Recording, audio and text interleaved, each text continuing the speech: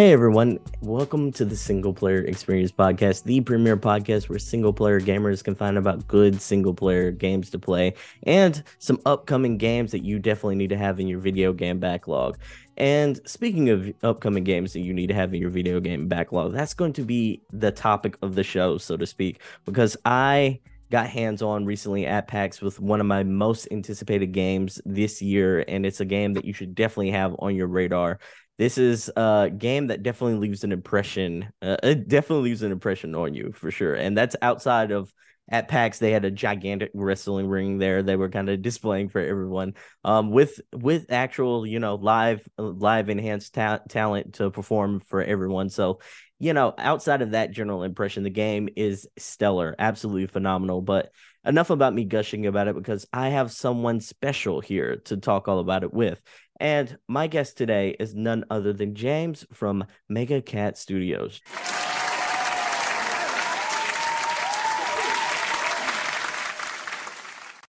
James, how you doing today?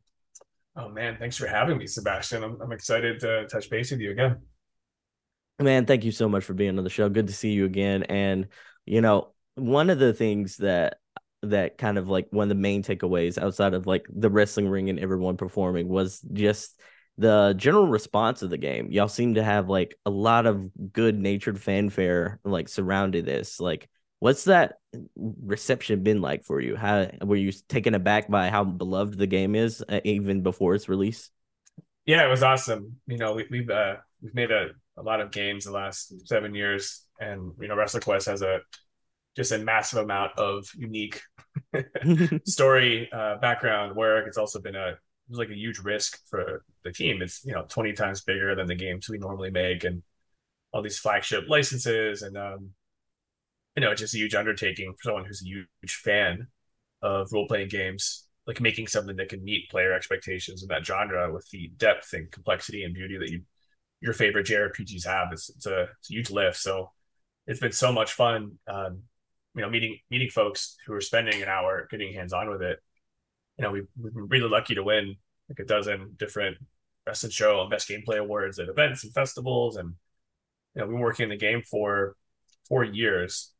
There's a massive amount of time and content, 150,000 words, like 2 novels worth of content. It's just there's just so much stuff. So it's really really validating for the team, and I'm just so proud of them for sticking with it, putting through all the tighten the bolts, move the screws, take the feedback, because so much of what makes a game good is just taking massive amounts of feedback from players and then channeling it into tweaks and adjustments. So it's yeah, just really exciting. And maybe check the box I didn't realize we'd ever check was having like 100 people around the wrestling ring like chanting WrestleQuest and pounding their chest was kind of Hmm. like a one of the most ridiculous and fun moments of my games career, was looking over and seeing my team members just like ear to ear cheesing because so many fans were just definitely enthralled by the wrestling, but also just having that kind of be the cap of multiple days of people just loving it at PAX East this year,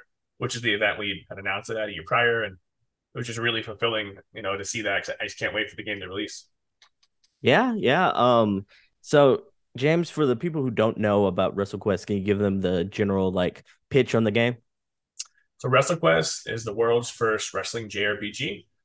It's all set in a high fantasy Toy Story meets wrestling universe. So wrestling is life, wrestling is real, and it's all through this like super nostalgic action figure toy lens. We found out as we were early on in the visual identity side of WrestleQuest that we love pixel art, but we didn't want our game to be misinterpreted for Fire Pro Wrestling or like a ROM hack or WWF Raw or anything like that. So when we were going through these kind of visual hooks, and you think about how pixel art is commonly in the same several like 3 or 4 sizes and resolutions, and it's hard to have these 32 pixel height sprites that are all human, that are based on these likenesses that don't look similar. And we kind of stumbled into this realization that for a lot of us, our first memories, some of our fondest memories of wrestling, were being introduced to wrestling toys as a kid and even collecting them as an adult. So once we kind of stumbled into that like super nostalgia, even more personal kind of eureka moment, actually informed this whole like the whole creative kind of high fantasy part of what are the liberties we can take now with these characters if it's plastic combat and maybe a limb snaps off and you just reconnect it with a new screw, or maybe there's some model glue that you pick up with the third world that maybe that's how you get Big Daddy Squeeze or Juice Space Wrestler to the next level. So That's really cool. That's really creative. I like how you have like that unique twist, like that Toy Story or like that Toy Soldier. I don't know if you've seen that movie. oh yeah. Like spin on, yeah, like spin on everything. It does add a unique twist on what you could have been easily compared to Fire Pro Wrestling, but that twist and the turn-based elements, the JRPG elements, really help this to stand out as something unique that I don't think like I can't name a game that looks like this, that feels like this, that has like this sort of heart behind it, in the wrestling department, in the wrestling genre. And I've played plenty of wrestling games over the years. I think I've played every WWE game of the past 20 years. This feels special. Like, what's that process been like creating this for like 4 years? What's some of the lessons y'all learned? Oh man, the whole company's changed since we started. Like it's the same people working on it, but while we were going through the WrestleQuest development, we also just picked up a million new tools and pieces, and we're like a 50% of our product mix work for hire. Mm-hmm. So we always have to make sure we're finding ways to keep the lights on, but also keep the team excited and fulfilled creatively. And it's games are tough; they're hit-based industry, and we work with our larger Goliath size partners. We can't not give them our best, right? But the whole reason we joined the games industry in the first place were to make these games that we really want to make. And it's always interesting trying to find a way to balance that and find a way to build like a case that there's a market with something that's never been done before. Mm-hmm. In WrestleQuest, we brought it to many publishers that said no. Like we had a few that thought there was no, like, wrestling fans are kind of blue collar and RPGs are maybe a little more like high effort, energy, thought, strategy. So we had a lot of those, which I thought it's kind of funny in hindsight because probably not many wrestling fans at those publishers, since wrestling is this like really high character, story driven Oh, for sure. like experience. And I think for a lot of these people, they're like, this is crazy. In some cases, it was they were just really concerned. Publishers were about not having good comps because there aren't like sports RPGs that have been incredibly successful. Right? There's Golf Story, and there's a giant fall off. Then there's like a Barkley game maker game. It was on Kickstarter. It Yeah. doesn't appear to have like a long tail, but like it definitely made a small splash for like super fans, but making it more of a niche. So maybe a little bit too risky for a lot of publishers. And then there's really not much else. There's not a lot of success stories there, so that makes it No. hard for forecasts. And then the licenses, as much spice and like vibrancy as they add, having the Randy Savage like Macho Man estate like endorsing and advocating and licensing the character. There's some concern around do people still know and care about Macho Man? Like surprisingly enough, at many events, we have people that have no idea who Andre the Giant is, and Oh, wow. it's crazy to me because I grew up just enthralled with wrestling, and he's this truly iconic, like helped create this whole what a crazy visual and a character, and he had this pop culture extension with Princess Bride, and it just really surprised me as a lifelong wrestling fan, but also I can see how some of those concerns like do exist and were validated with we'll say like mass market gaming fans, but I mean we didn't make WrestleQuest for mass market gaming fans anyway, so it's interesting to go through because we've done a lot of work with a lot of publishers and we have so much respect for the genre and for wrestling that one of the things that makes WrestleQuest unique is that we just poured everything we had into every corner. Like it just packed full of Easter eggs and truly interesting for wrestling fans or JRPG fans, like replayability. Like I'd say the core driving kind of vision for the product pillars of what makes the game is that we wanted it to be equally appealing to JRPG super fans that don't know wrestling as it is to wrestling fans who may not love JRPGs, because we could see the writing on the wall. We were talking to a lot of publishers that there may be something to that. So that's been the hill to climb and the barrier to overcome, and we feel like we're there. We've been really excited about some of these unconventional wins. Like one of my favorite was last year at PAX East. One of the first press interviews we had, we became like acquaintances later, just kind of staying in touch. And he wrote us an email just thanking us for introducing him to wrestling because he started like watching like wrestling after playing WrestleQuest, which was just really unexpectedly hilariously fun because his whole pretext before taking the demo was him just saying, "Listen, I don't like wrestling. I'm incredibly hard on games, and I particularly love RPGs, and I have not reviewed these favorably." And I remember getting the email for our as a response, and I'm like, I guess worst case scenario, we learned some stuff about how to make the game better. Yeah, for sure.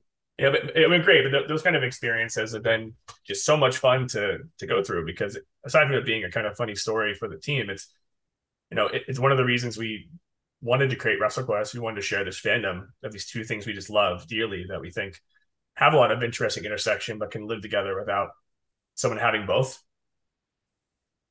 Yeah, I can completely get that. And you're right. Like it, what you said kind of like it made me kind of like it took me aback for a second. Like people don't know who Andre the Giant is anymore. Sure. Like I am shocked. I like, especially as an old school wrestling fan, like Andre the Giant, Junkyard Dog, like Mm-hmm. the $1 Million Man, like all these things, Ted DiBiase. I'm like, oh man, it's shocking to me that we're in an era to where like there are like people who don't know that lineage of wrestling.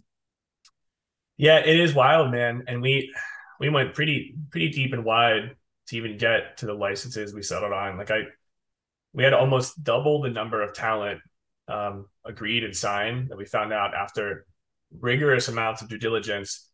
They don't actually own the characters or the costume, and Mhm. that was its own steep learning curve because there's so much there's so many pitfalls in that space because the era of wrestling we were operating in was also like pre WWF. Yeah. Part of like the ethos of WrestleQuest kind of universe is this territory system of each new area is a territory, and it's just like layer after layer of why it's never been done before has become obvious over time. Mhm. But it's been awesome to get together because I at the same time for every unique problem and wall we ran into, we found somebody who we generally were sharing this passion for wrestling or JRPGs and helped us kind of climb over it. It's like a without getting like off topic, we had applied for like Tokyo Game Show when we applied late and we went through a couple of different hurdles kind of through the submission process since no one speaks Japanese in the team and we had some issues with the localization team we were using to help go through the process and long story short we ended up still getting into the showcase and becoming friends with one of the curators because he was just a massive wrestling fan. And Mhm. he like played the game and he reached out to us. He's like, by the way, like not only can we find a place for you guys in the showcase, but he ended up introducing us to a handful of Japanese publishers. And, we went there the next year for TGS in person. It was like hanging out with like an old friend or something because, we realized there's this unique bond from like wrestling fan to wrestling fan that probably exists in other hobbies, but there's definitely a personal nature to kind of like what we built that kind of jumpstarts these relationships in a really fun way. Like I've had so much fun going to events and having people come over and kind of turn to us like either speechless or just geeked out because they're like picking up all these Easter eggs and they're channeling this triple down on nostalgia where they're remembering their first pay-per-view or remembering, going with their dad to a local wrestling event or receiving an action figure on Christmas. And that's really the foundation of WrestleQuest. So it's awesome to watch people kind of walk through those moments and experience them in real time. It just makes me wish that we were working on WrestleQuest 2 or something because I don't know how we could recreate that same kind of energy. Yeah, yeah. Well, I mean, like, I guess you maybe since y'all are so territorial based, I'm like the era in which this game is placed with a lot of it's kind of mid South almost.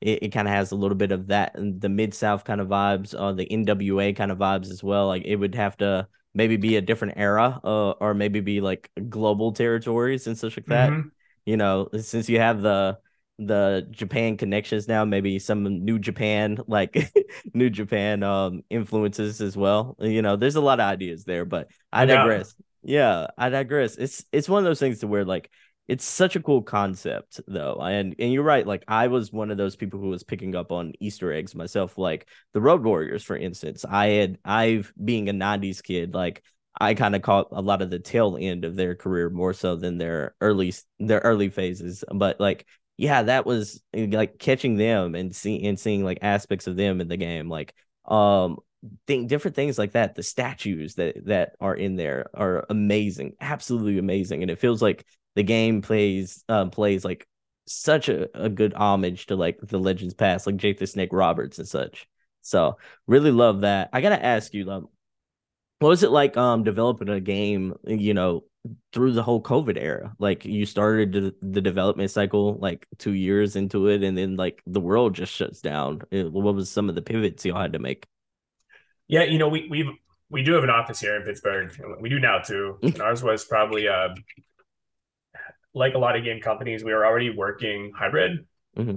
so we've always had some sort of partial, partial action, at home. But we had so much.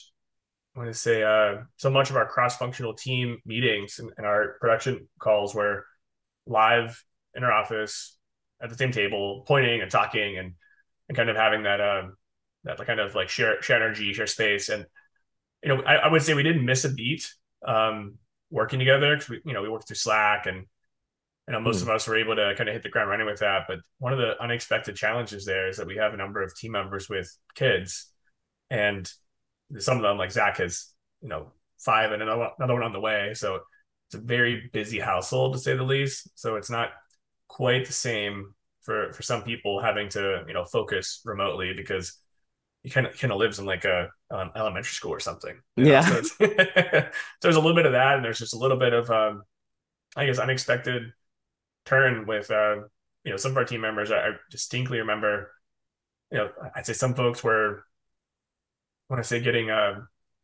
depressed, but it's like I didn't realize how much that was going to change some people's lifestyles, because for some people they didn't leave the house at all, right? They Hmm. like sometimes you don't realize it, but some of the guys who would walk 40 minutes each way to the office rather than biking or driving, that was like a major pillar for their like life, for their activity. It was like exercise and fresh air, and it's what a weird thing to go through for everybody. And I think ours was almost double complexity at times because we started renovating the new office building we purchased about 3 months before COVID. So it was like three times the pain for cash flow, because we now have this new office space that was supposed to be in deep construction, with like people trying to establish new mask policies and trying to figure out how to work around all this crazy new world. So it was definitely not easy, but the team definitely got through it pretty easily from a creative standpoint. I think for WrestleQuest specifically, as many people who were inconvenienced by having like crazy home lives, I think some people were like triple the effectiveness, because they're sitting there in their PJs, just 5 feet from their Keurig, just slapping Macho Man sprites. So it's I'd say it didn't hurt production, but it was unique. I don't know how many teams have this same type of structure, but there's so much value to me and a few of our team members I know share this sentiment. Having like FaceTime, where like QA sits down with some of the devs and the writers and interprets feedback from play sessions, or kind of mini focus groups. And we're in an area here in Pittsburgh too, where we have a lot of other tech companies and friends that we have little events at the office, or game makers, happy hour type events. And we didn't realize how much those were influencing our production until we didn't have them anymore. Because Yeah. it was almost like part of our, it was almost like an extension of our team, because those people were driving so much of the feedback subconsciously for us, that having that shift was also unique. Yeah, so it changed quite a few things. I I gotta ask you though, like we, I see a whole lot of consoles behind you, everything from a PlayStation 5 all the way to a Super Nintendo. I think I spot a 360 and among some other ones. What's your favorite console of all time? And then I got So what? that one's easy, dude. It's Sega Genesis for sure. We have Oh wow. we have daily arguments about this. So no one on my team is alarmed hearing that, but I grew up with the Sega, and Hmm. I like love the Super Nintendo specifically because of JRPGs, and I can tell you all about why Sega is like a truly Goliath 16-bit console. But what's unique about WrestleQuest context with that question is, I purchased Super Mario RPG for like 70 some dollars at Toys R Us with some allowance in middle school. I got home, popped it in, and all my friends were already playing Resident Evil on PlayStation and N64, and I was kind of a cycle behind. I remember being so hyped to get this new Mario game. I kind of shamefully got it home and put it in. My friends are killing zombies, and then I started playing. And I thought, this is not Mario at all. What is this crazy game? Mm-hmm. It was my first RPG, and then 5 6 hours later, I was just eyes peeled open, like after dinner, just so immersed in this, right? And that game's a masterpiece. It's like a Square Enix and Nintendo, and it's just this so much of the WrestleQuest systems are inspired from Super Mario RPG. A lot of folks have actually recognized that and brought it up, and Mm-hmm. it's funny you mentioned that because that game actually like opened up an entire like library for me. Before Super Mario RPG, I basically only used my Super Nintendo to play like platformers because I'd play them all on Sega, and I wasn't ready to go 32-bit. So it's really funny. But we have daily, I want to say emoji arguments about our love for our consoles we each grew up with. I have team members that are Atari super fans, which Oh wow. you gotta feel bad for those guys, Yeah, but for sure. For sure. yeah, yeah. But Genesis, man, there's so much good stuff on there. Yeah, the reason why I was gonna ask is because like you can kind of see some of the influences of that 16-bit to 32-bit like era games in WrestleQuest, and like I for sure when I was playing it kind of like got like flashbacks to when I first played Chrono Trigger as well, and that was one of those to where I'm like, oh man, it's giving me some of these same vibes in a different sort of way, and I love that. I love that feeling. Like what some of the other games that kind of were inspirations for WrestleQuest? Yeah, Chrono Trigger, I'd say is the second. So I'm glad you mentioned that.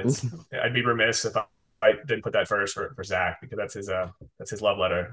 But we laid out everything we loved about JRPGs Mm-hmm. and everything that players complain about with JRPGs. Like the grindiness or repetition, and so much of the WrestleQuest game design influence was built around how do we hit the spots everyone loves and expects, and then also work around some of these maybe evolutions or opportunities for modernizing it. And that's how we came up with things like the pinning mechanic that kind of Mm-hmm. keep players more engaged and having that rhythm kind of satisfying kind of wow moment of almost increasing the cadence of what a wrestling match might feel like for battle.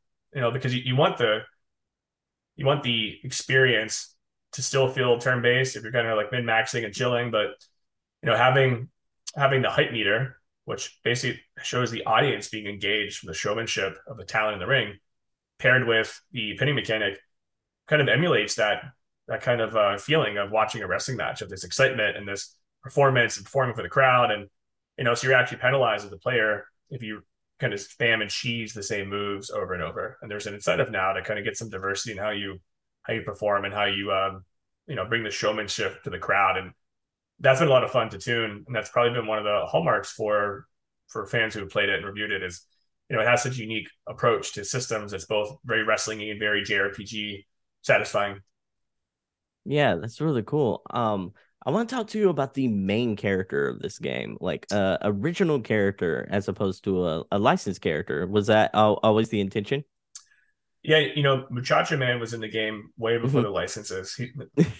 The Spice himself, But when we first conceptualized WrestleQuest, we knew we wanted to make our own characters kind of front and center, because what we really wanted to combine was like the culmination of all of our favorite characters, stories, and moments, without having, I want to say, landmines or continuity issues that you might get for super fans. So WrestleQuest didn't have any licenses for 75% of the development. Oh wow. Part of it was because, we desperately wanted to work with WWE, Hmm. and they weren't sure that there was a fit in the market for this. And they also weren't sure how this may impact their other licensing partners, because, the other licensing partners like 2K put major investments into using these characters. And in many cases, these characters are also like dual licensed by WWE. Like WWE may own a costume and a specific gimmick, but maybe they don't own,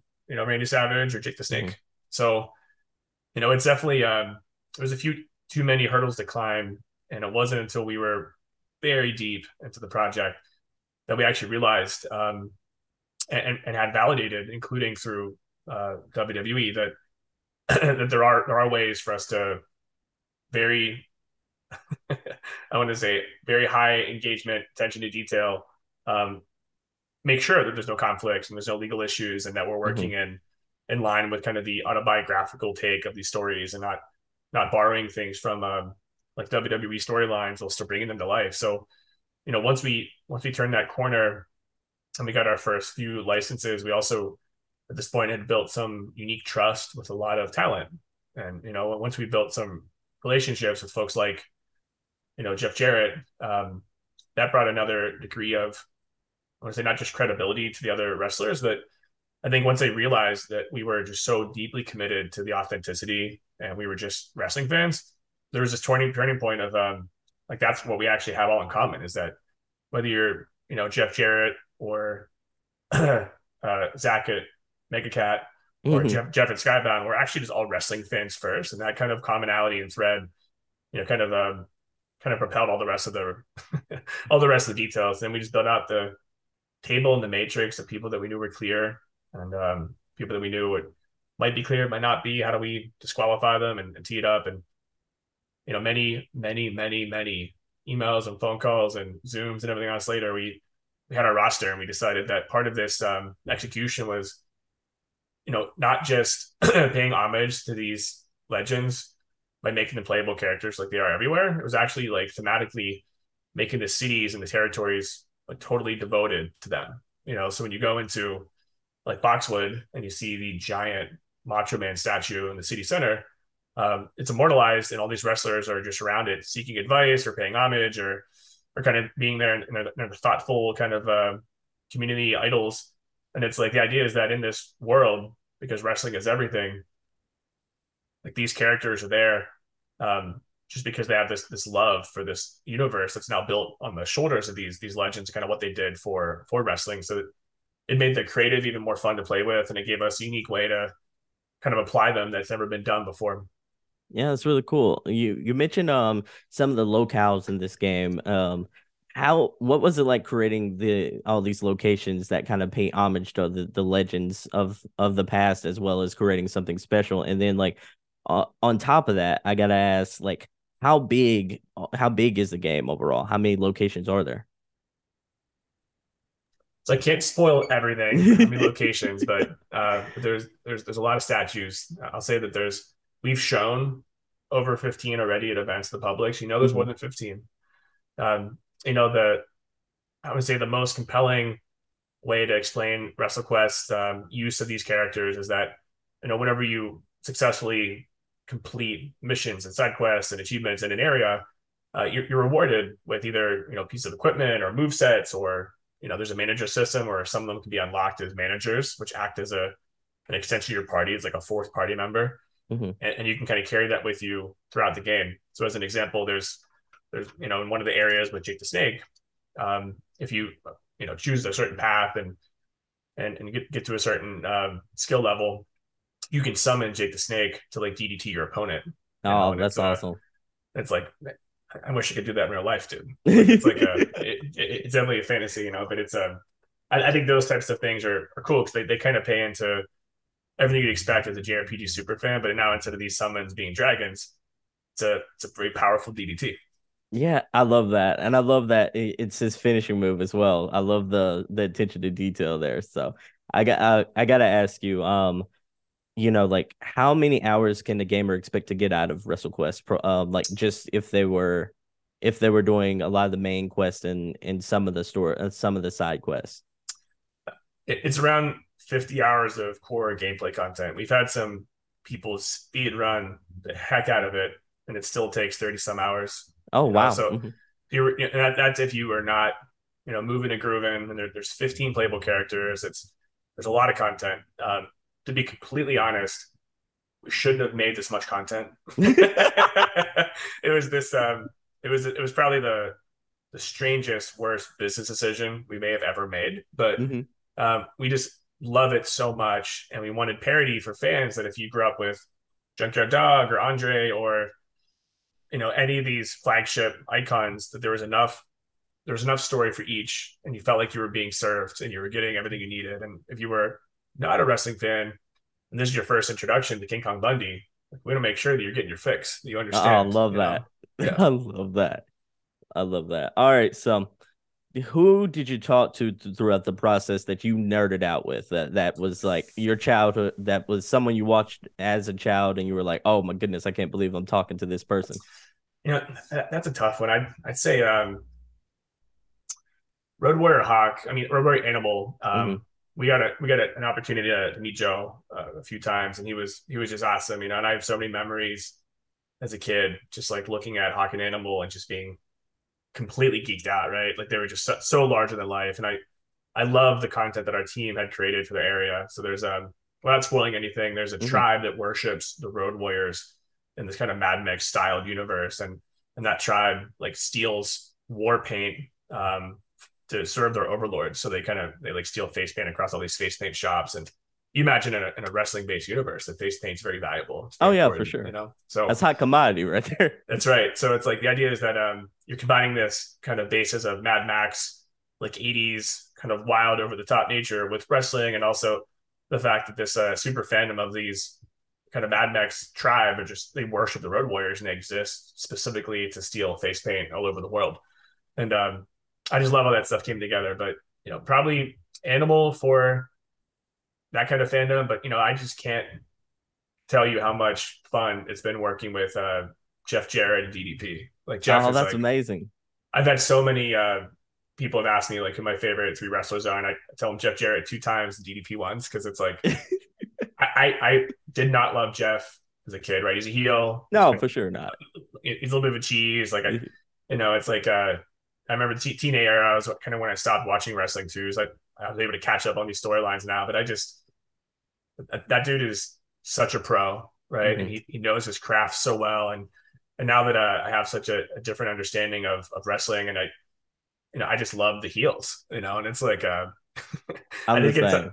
I get such a kick out of watching old Jeff stuff now and new Jeff stuff now, and it's you know we had a team meeting at AEW recently in person, and it's like the whole team was just popping whenever Jeff came out, right? Hmm. And I remember we had like a huddle beforehand. I'm like, listen, when he comes out, like boo as hard as you can because like He's a this heel. this dude's not going hard for us to applaud. Like you need to Hmm. boo like you hate him, and he robbed us, and WrestleQuest is tanked because of it. Like you can't, give it your best. And I remember, a couple of our team members that were there that are especially some newer team members, like Becca, it was her first wrestling event. You could see a little bit of like culture shock, but she's like, I gotta boo him. I'm like, Jeff's our friend. I'm like, boo him like you hate him, like It's the go all the best way, dude. compliment you could give him as a heel, you know? Dude, no doubt, man. And then DDP is like he's larger than life, Like I loved a huge WCW fan. Like I would say that it's probably like sacrilegious, but I was more of a WCW fan than the WWE growing up. And I I just hear that a lot. I hear that a is that lot. right? Yeah, I think that's why a lot of people like AEW that because it's like it kind of appeals to that old school WCW fan for a lot of us. So I hear that quite a bit, especially considering a lot of us, especially in the 90 kids, like really like Sting, really like DDP, really liked NWO, and like Eddie Guerrero and Rey Mysterio had their classic matches as well, like at WCW. So it was just that era of wrestling though too. It's like, and that was also like where you saw like premier wrestling as well, like because they had like the cruiserweight division was on fire during WCW. You got me gushing about like wrestling history right now, but like I'm a guy who loves it, absolutely loves it. Yeah, like Jeff Jarrett, DDP. One of my like favorite moments, DDP moments, is when like everyone thought he was going to the NWO. He put on his NWO t-shirt, and then Mm-hmm. like the rest of the NWO is celebrating in the ring, and then he turns around, gives one of them the diamond cutter, and then runs off Dude, through the what crowd. what a crazy moment. Oh, love it. I'll never forget that either, man. I remember like what I was eating, where I was sitting. Like it's Hmm. just and so much of what I loved about DDP was that he had this unconventional start, right? Like he didn't really pop off until he's like 35. And Hmm. despite putting a lot of time in and doing a lot of, and, we got to know him a little bit throughout WrestleQuest. And some of my favorite moments are these like canned experiences that I never in my life would have expected. Like I remember just one day I was looking over and it's like 3 a.m. I'm in my kitchen doing bicep curls while DDP screams at me. Like I like two of my team members in the room.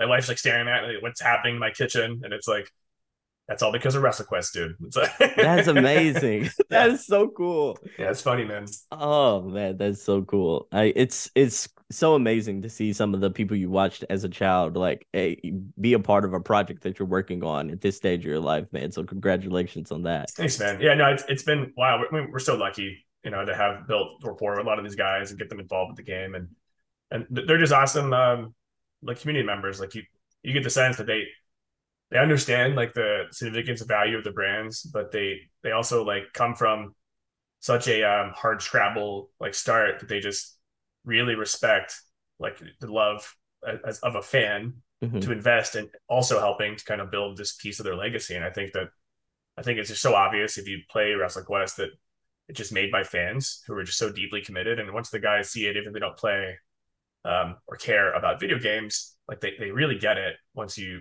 show them what it's about. It's like it's interesting, because I think the story driven focus for us is really illuminating and exciting to a lot of the talent. It's they're used to being in games and mocap, and Hmm. they get it. Like people love wrestling and wrestling games, but the story part has just been captivating for a lot of these guys.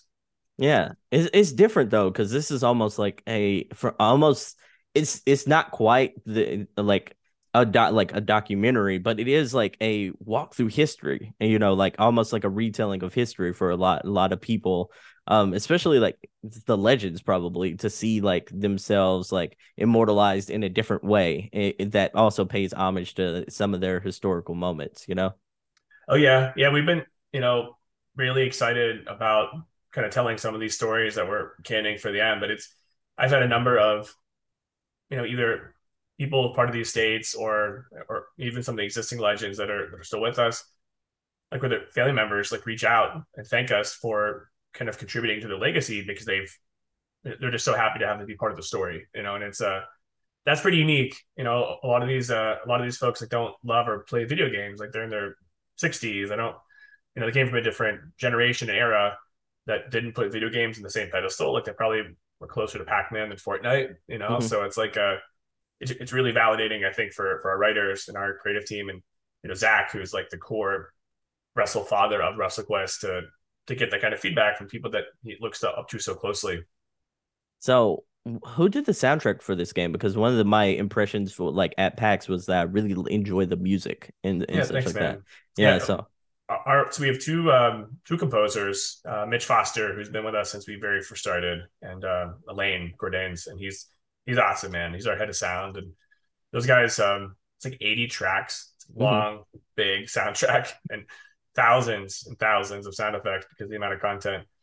And we've had a lot of compliments about the soundtrack, which I think is so important for immersion and for JRPGs. And it's interesting because if you play a game like a Chrono Trigger, like the music is it's not just part of the immersion; it's part of like the emotion, and it's easier to have this like somber, atmospheric, presence that is a different execution, but it is something that can be emulated versus having something like wrestling, which is this over the top, brash, loud, popping space. So making the soundtrack kind of have this ebb and flow of ambiance, despite being wrestling and toys, mixed with crazy over the top wrestling walk on tunes, was a unique challenge, I think, for the folks doing like all the music. And those guys have been composing music for the better part of their adult lives and then some. So they definitely took it seriously.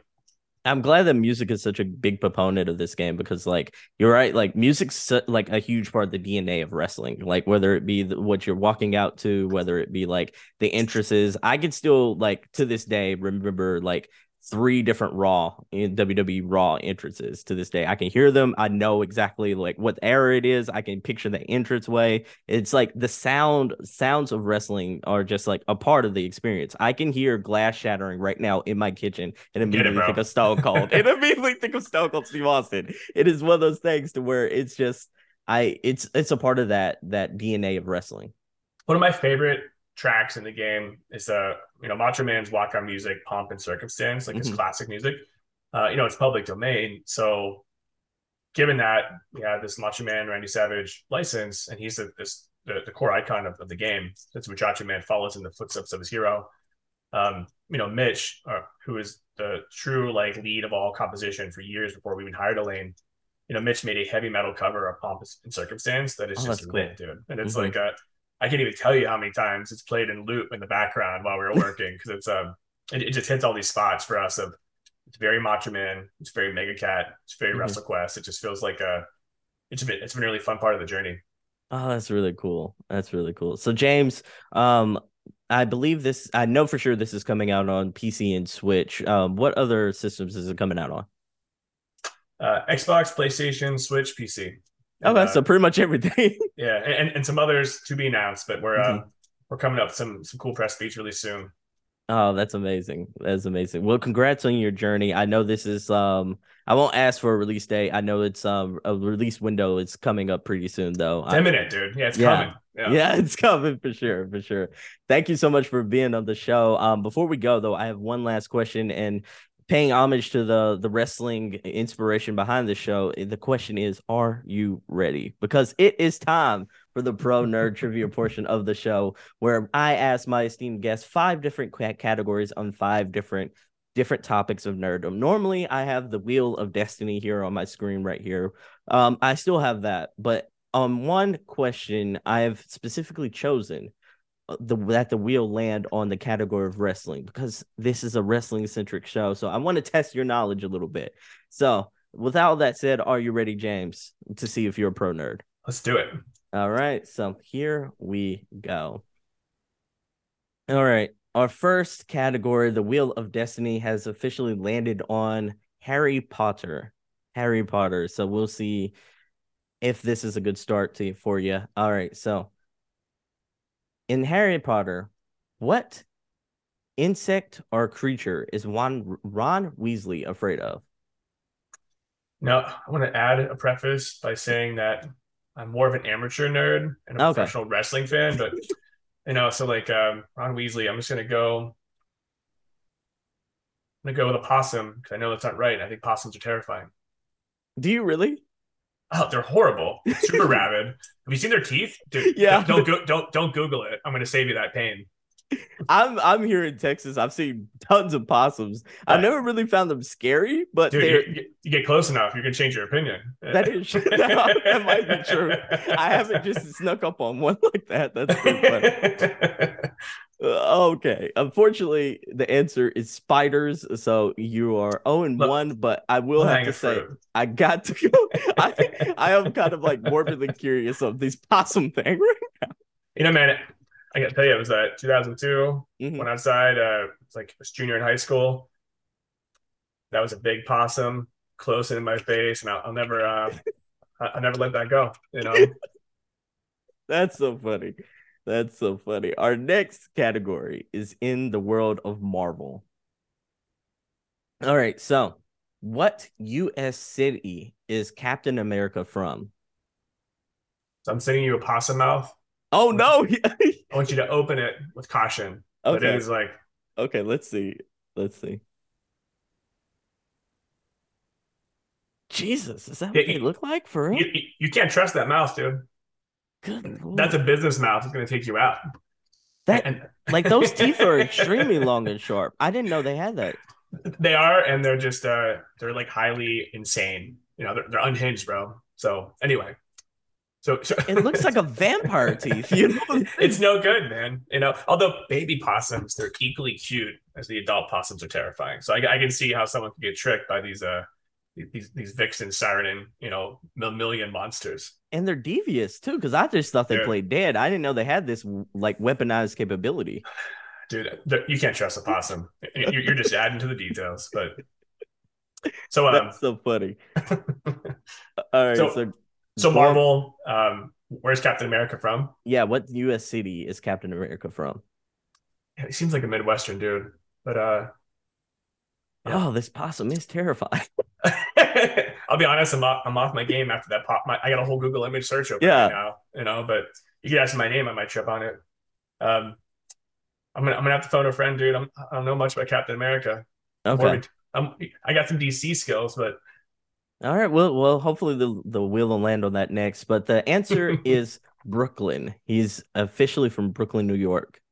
oh man, what a disappointment. I have two friends that are in Brooklyn that work for MegaCat that would just be really let down. What? You'll have to tell them about this. You'll have to Yeah, tell dude. them about this. That's so Pat the funny. cat. I'm sorry, but go ahead. Okay, Matt. He's failed you, but he's gonna make up for it right now. All right, so here we go. The next category is in the realm of Nintendo. Oh, finally, something I'm experienced with. Yeah, Nintendo. Nintendo's a hard one though. We historically we haven't gotten a lot of right answers from that one. So, all right. So, here we go. Can you name the female variation of the character Yoshi? Hmm. I don't know her name, but I've seen her in a strategy guide, and I appreciate the work she does. I believe the character's name is the female dinosaur Birdo. Birdo. I can't believe Birdo is the female Yoshi. It's funny. I was just visualizing Birdo and thinking, I wonder what the relation is in this, Jurassic Mario world, right? But dang, got me. Oh, was she in the Mario RPG back in the day? I don't think I so. don't think Mario RPG, but I mean, definitely in like Mario World and Hmm. Mario 2. And, I think that was probably my first introduction to Birdo Energy. But, I think they're on the cover of the strategy guide for Baby Mario, Oh, okay. right? So, yeah. Yoshi's main events. Of course, you got some Birdo energy in there. Yeah, for sure. Yeah. For sure. The next category is well, you got it, is in the realm of DC. DC. So let's see what Where are these wrestling and cat based question at, dude? I'm about to have it, you on the Mega Cat report. Give it, you a six cat tabby based trivia moves. it, I saved it for the fifth and final question, but okay, so here we go. Okay. All right. Name one of Bruce Wayne's parents. Martha Wayne?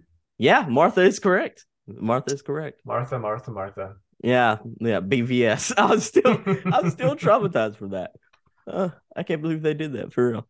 All right, so did you like Batman versus Superman? Are you on that fence? Yeah, that's a tough one, man. I'm such a nerd for superhero stuff. Like Hmm. I just think consuming that content across comics and movies is fun. Like I've been introduced to superheroes sometimes through cinematic universe extensions, and I think it's dope. And I know there's a lot of I'm going to say a lot of moxie that goes into even making these things, and a Hmm. lot of just highly polarizing hate. I love all of them, man. Like I love the Incredible Hulk movies that people cheese all over. It's Whoa. you know, dude, I have fond memories of watching the Lou Ferrigno series when I was a Mhm. kid too. It's just like I think all that stuff is it's really interesting content, but it's the more you love it, the closer you get, the more polarizing it is to fans. Okay, I understand. I understand. Have you seen the new Flash trailer that came out I did, recently? yeah. That looks so fun. I am Dude, excited. I can't wait for 50th gen consoles you can finally play as Flash because it's like Yeah, imagine how much fun that would be, man. that would be exciting. That would be exciting. All right, so last question in the pro wrestling trivia. All right, there is two people who have held the world title for 16 times. Can you name one of them? Man, I should really know 16 too.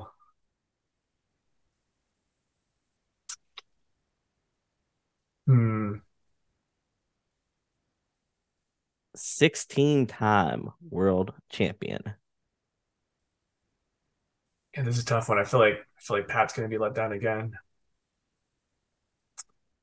And this is any world champion. It's not limited to Uh, WWE, right? Or yeah, like, yeah, I believe it's not limited. One of them, spoiler alert, has won the NWA championship. I mean, what's challenging about that is like everyone's won the NWA Yeah, championship, yeah, for sure. For right? sure. It did not help very much. Yeah, I'm gonna It go with Jeff Jarrett for this one. It's like He probably I, won at least 10 times in Impact. I was gonna say, what's interesting about that is I think Jeff's been a champion 20 plus times, but it's complex because when these folks are traveling across all these different feds and indie things, like think about like Cardona, like it's such a crazy stat, right? Like Mm-hmm. if you had said just WWE, you really could have narrowed it a bit, but Well, he's known for being a 16-time world champion in WWE. But I gave you that I that heard that when I heard the 16 time soundbite, I was like, man, this is a bear because it feels like I've heard that exact bit so many oh times, yeah, but it's I'm a it's a placing it right. it's a part of the it's a part of a famous promo. No doubt. Yeah. Yeah, I'm just gonna go with Jeff, even though it's not Jeff, because I like saying his name. And I think people should keep him on his mind. Okay. Okay. So that is incorrect, but I will give you a famous promo real quick, and that will kind of let you know who it is. All right. So let me make sure I got it correct. It's Um I'm almost certain that did you go to Flair's last match this year, by the way? I didn't go, but I watched it. I'm Yeah. pretty sure there was a 16 time shirt there, but It was anyway. Flair, by the way. Yeah. Yeah. It was Flair. Yeah, we took the whole team to Ric Flair's last match, That's but anyway, amazing. yeah. That's amazing. Was it fun in person? It was dope, man. Yeah, it was a lot Mhm. of fun. It was like there was GCW events, there was like just a true celebration of Rick's career. There was like great signings, and it was one of our first WrestleQuest events that was not a gaming event, right? So Mhm. it was like rather than it being in a sea of games with wrestling fans finding us, it was like a sea of wrestling fans just like high fiving and cheering. So it was like it's pretty dope. Yeah. So you've had some team members who'd never been to a wrestling show before. Like they went to a Mm-hmm. GCW show. What was Oh, that like for them? That had to be like, dude, yeah. I wish some of them were here to even tell you what it was like. But mm-hmm, I would say that without being too long winded, in most cases, they had become introduced to wrestling as a concept through the lens of WrestleQuest. So all they knew was like the couple over top characters, maybe mm-hmm, some pop culture pop ups, but I never really watched like a traditional match. And so much of WrestleQuest is built around like over top characters, which it's promos and it's like costumes, and they don't understand what it's like to be in the indie scene. And a big part of WrestleQuest is, literally going from concept and backyard wrestling to being on a stage that's bigger than life. And mm-hmm. seeing like the span of like AEW Rampage to like GCW indie stuff was probably my most treasured introducing team members to wrestling moment, because it's like it just makes it so real and it's so authentic. And you get the sense of Mm-hmm. like what it's like for these guys putting themselves on the line and performing in front of these audiences. And it's, we embraced it so much. We ended up doing like the indie wrestling event at PAX. And it's, all those guys were very selected and curated because I think they're just fantastic talent. Like those guys are great. There's actually, without getting too detailed with that, there's, three folks that we had on the roster at PAX East are like top 25 unsigned talent right now in indie. Like they're excellent performers. Like we wanted to make sure that the people who were casually stepping into PAX East were getting just an awesome start to their wrestling interest. Oh, that's amazing. So like you also had a championship belt at PAX East that people were able to take a picture with inside the ring and such like that. What was all this planned out? Like, Yeah,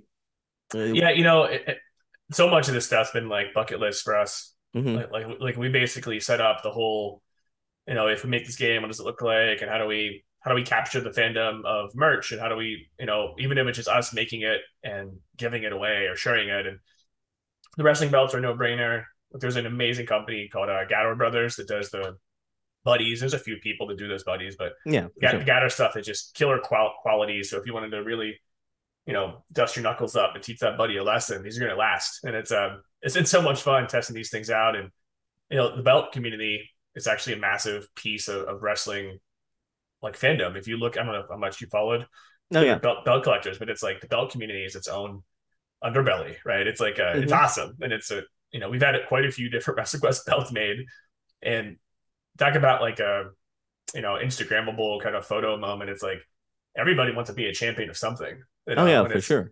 it was fun because some folks who didn't even play the game or see it came over because of the ring of the belt. and then I'd be like slowly magnetized over to play because they Hmm. hear people like chattering and they see people like reacting or so it's all like it all came together really well. But we've been wanting to do the belt stuff since like day zero. We've had some of those belts since the game before the game was signed. We were actually sending championship belts to publishers to get their attention. Hmm. And it's like it's a little expensive to get these custom belts made Oh and ship yeah, them for around. sure. But it's For sure. I imagine that and some of them actually come forward with this. But I imagine there's a couple of those publishers have already come forward to say like I wish I would have signed the game.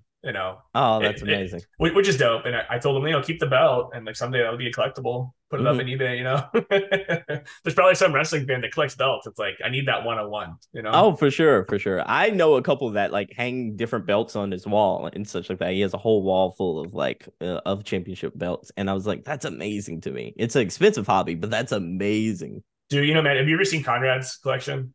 Oh no, uh-uh. Dude, you got to see, Conrad, like the podcast host Conrad Hmm. Butler, right? Yeah. He's a crazy, insanely cool belt collection. You got to see it. We actually recreated it in WrestleQuest, but it's like he has this belt backdrop of this, giant like mahogany shelves with these perfectly displayed belts of all these rare different one of ones, and it's pretty neat, like a testament to his dedication and fandom because those, I understand collecting. You can see my background, like Hmm. I Yeah. did plenty. I remember when I finished my cartridge sets, being like, time to get the boxes, Hmm. and it's like I get it. Like it's like such an interesting space because the belts that these guys collect are like this is the belt that Ric Flair won at Starrcast 7, and it's like it's wild, man. So it's so cool to see that exists, and I spent quite a bit of time talking to Sonny Ono about this stuff too because Oh, he's that's cool. he's helped a lot of Hmm. people track down a lot of obscure belts in Japan.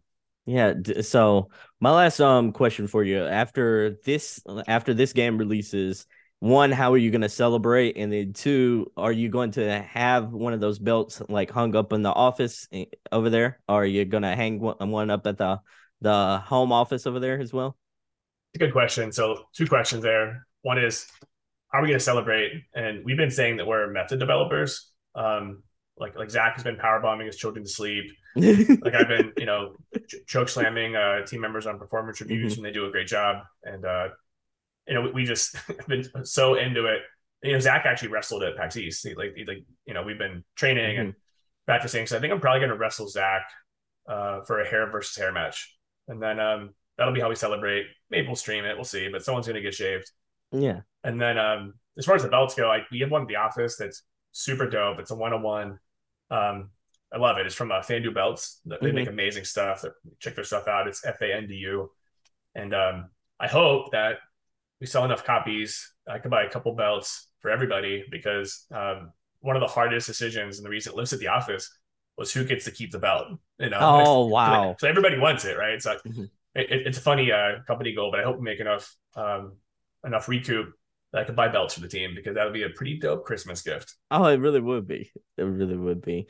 James, I want to thank you so much for being on the show today. Like, it's been great talking to you. I mean this from the bottom of my heart. I cannot wait for WrestleQuest. Like, as a wrestling fan, I am salivating for this game. It was one of the games that I walked away with during PAX. I was telling my wife this at a hotel room in Boston that I was just like, I need this game. Like, I need this pumped into my veins. Like, I cannot wait for this. Thanks, man. I can't wait to. It's like we were so nervous to announce it because we had so many publishers say it was not a good fit. And then I remember after that first Xbox showcase, the chat was just blowing up. People being like, "I feel like this was made just for me," Mm-hmm. And I just that's why we made it. We made it. We made it because we're those fans, and I know there's others out there.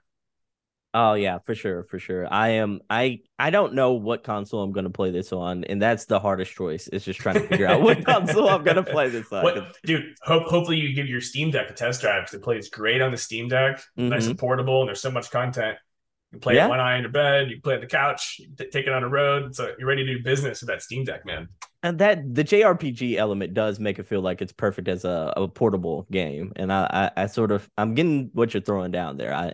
I'm sort of I'm catching that. So, thank you so much, James, for being on the show. But without further ado, where can the good people find you? WrestleQuest.com and MegaCatStudios.com. All right, all right. Do y'all have a Discord server that y'all like to Oh be yeah, involved in? you get it through either website, and it's discord.gg/megacat. A lot of wrestling fans on there. unreasonable number of cat photos. So if you like one of those two things, you should find yourself at home.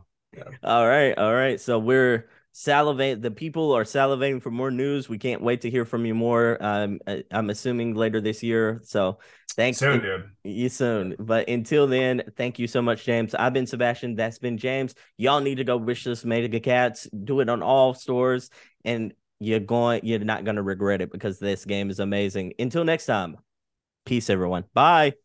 Thanks, man. Appreciate you, Sebastian. Thanks for including us.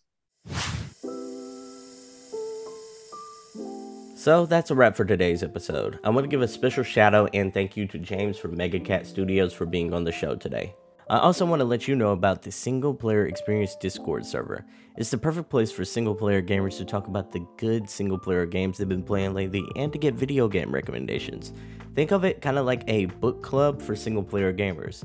The link to join will be in the description. Once you're in, feel free to share your video game backlog list, talk about the good games you've been playing, or give your feedback on the show. If you have a game that you think should be recommended or that you think I should talk about, let me know in the Single Player Experience Discord server. I'll see you there.